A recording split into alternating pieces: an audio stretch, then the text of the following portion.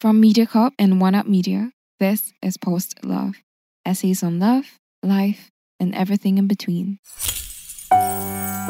Maybe it's not marriage, maybe it's love.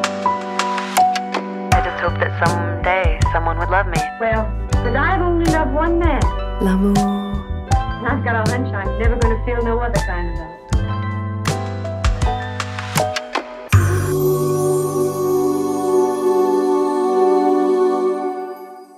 So when you meet someone in university and you fall in love and have a wonderful relationship that's not perfect, but it's pretty damn close, what do you do after graduation?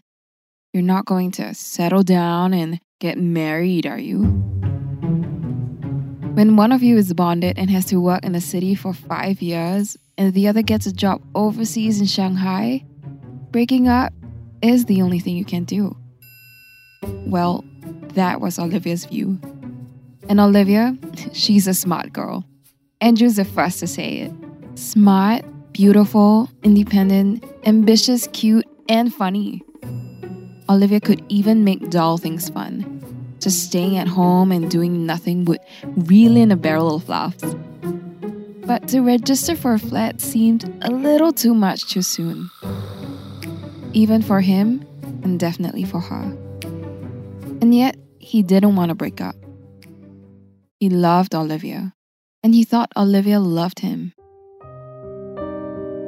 Don't you love me anymore? What? Do you want to get married? She asked him. Do you not want me to take this job? Andrew hated to admit she was right. Are you ready for the hardship of a long-distance relationship? Because I'm telling you, Olivia said. I'm not. Been there, done that. He went to America, I was left here, and after 3 months, it was over. We didn't even make it to his winter break, which he then decided he wouldn't come home for. And then I met you. Andrew remembered. You didn't answer the question though, he persisted. Olivia gave him a look. Andrew burst out laughing. Of course I do, but... She started singing the song. I don't wanna be just another ex-love you don't wanna see. Andrew thought she was listening to Taylor Swift just a little too much. He also thought the point of that song was to stay together. But sometimes, there was no point arguing with Olivia. They discussed it deeply. Over lunches at hawker centers, dinners in the mall, while they went on hikes, and while they studied for their finals. Sometimes, they had long text exchanges when they weren't together, each doing something else. And sometimes, they had video calls late at night. While talking, tears often filled Olivia's eyes. And sometimes, Andrew felt like crying himself. So we break up. Pretend we don't know each other while we wait for 5 or 6 years working on our careers and... Andrew paused. Because this was the part he hated the most. Date other people? No, we stay very good friends, and yes, we date other people. We may even be in relationships with other people. Remember when we met? I just survived my breakup. You were seeing Grace? It was the period you had a thing for Grace, remember? It was a few dates, hardly a thing or a period, Andrew said, brushing Grace away. Olivia's plan was for their relationship to revert to what it had been. They would talk on the phone occasionally, not too often. They would live their lives, and they would never talk about each other's love lives. What? Andrew burst out. Good friends talk to each other about their love lives. Olivia shook her head. Not always. You don't tell all your friends all the aspects of your life. And just like that, graduation day arrived. They marched in their robes and gowns in the heat of July. When Olivia stood to get her academic award, The skirt of a bright green halter-neck dress underneath showed a little. And for some reason, that momentary glimpse delighted him. Andrew was surprised to find his heart quicken as he clapped his hands.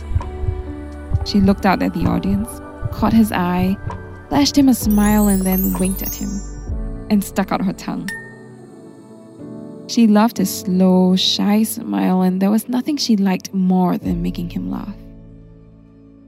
As he smiled at her, feeling mirth bubble up inside of him, he held up a heart sign. It was inconceivable they were even contemplating breaking up. But break up they did. It was horrible. A sloppy mess of teary eyes, awkward well wishes, and final embrace that felt like it came much too soon. Yet having talked about it and argued for so long, they were both at least outwardly ready.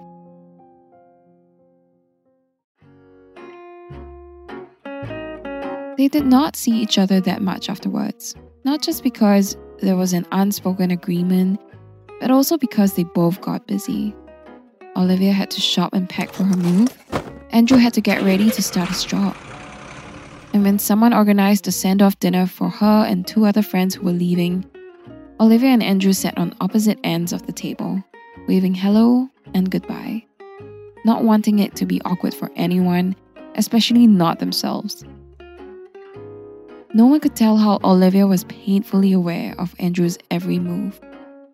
No one saw the way Andrew had to restrain himself from attending to Olivia when she had to leave. Olivia didn't even share her flight details to Shanghai.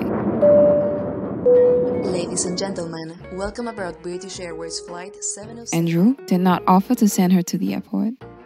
Boyfriends did that, not friends. Outwardly, everything was fine. But there was a deep sadness felt on both sides that they each admitted to trusted friends. How do you go from knowing every detail about a person to all of a sudden not knowing anything at all? Olivia said, even though she knew this had all been her idea. Andrew dialed her number and stopped halfway almost a dozen times,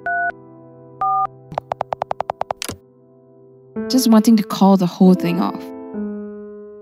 But somewhere, each found the strength for a possible somewhere down the road when their paths and romantic fates might intertwine again.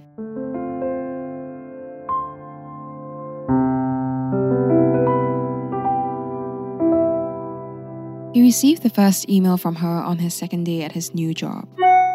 Olivia was carefully carefree, nonchalant and jaunty.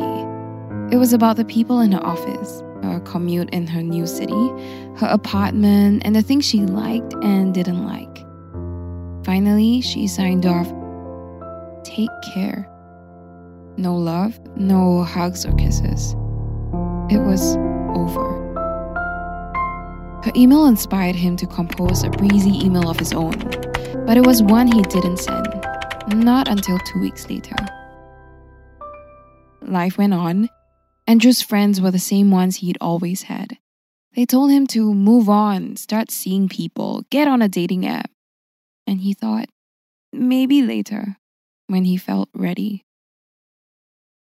As for the friends they shared, it seemed like they had been briefed. None of them mentioned her or whether she was seeing people. He assumed they didn't talk to her about him either. And they never asked. It also meant they did not pay special attention to each other's social media posts. He hardly posted anyway, so it wasn't a problem for her. And he hid hers just to get used to not having Olivia in his life. When she came home for a bit to be with her family, she did not call or text him. By the time he'd heard she was in town, she was already on her way back. "I'll see you with the gang next CNY," she said.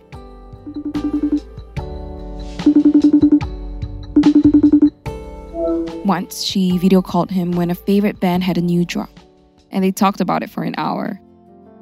Another time, he texted her to ask about a movie that had just come out. Sometimes she sent him a funny line. Take care, they said to each other.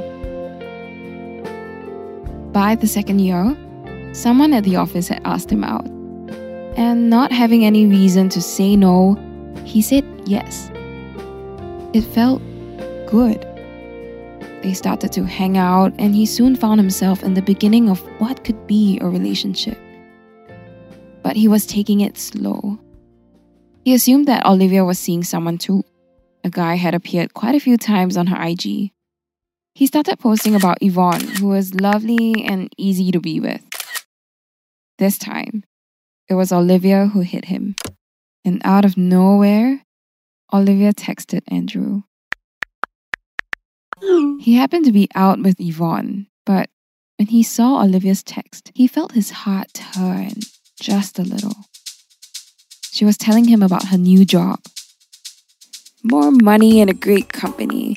After 1 year of training here, I'll be posted back there by the middle of next year, I think, which my folks are happy about. They continued talking about the other people in the group, about what they were watching on Netflix, and then Olivia said lightly, I'm still coming home for Chinese New Year, so I guess I'll see you then. On the second night of CNY, he got her text.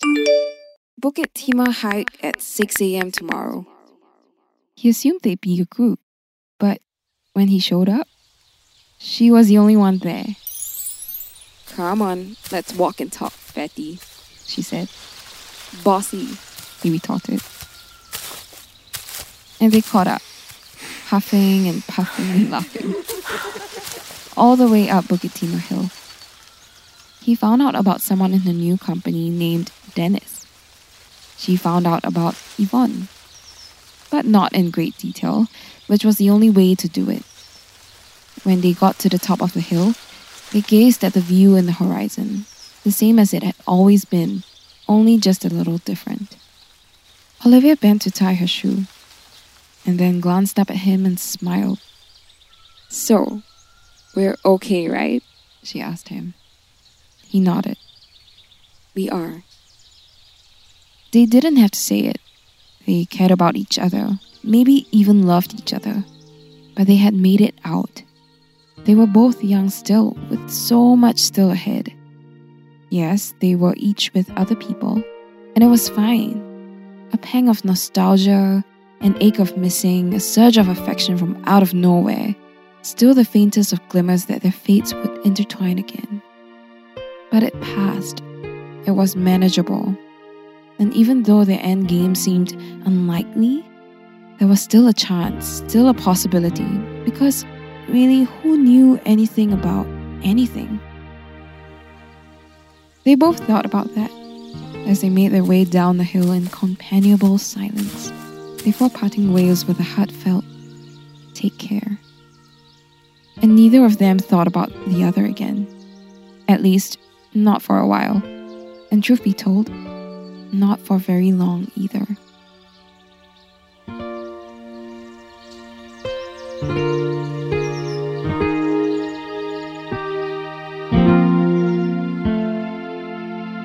Thank you for tuning in to this episode of Post Love, brought to you by MediaCorp and produced by One Up Media.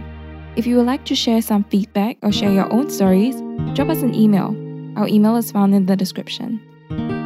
This episode is produced by Yo Guang Jin, audio engineering by Ethan Sam, voiced by Gloria, and script by Noel. Special thanks to executive producer Danny Cordy from MediaCorp. We hope to see you again soon in the next episode of Post Love.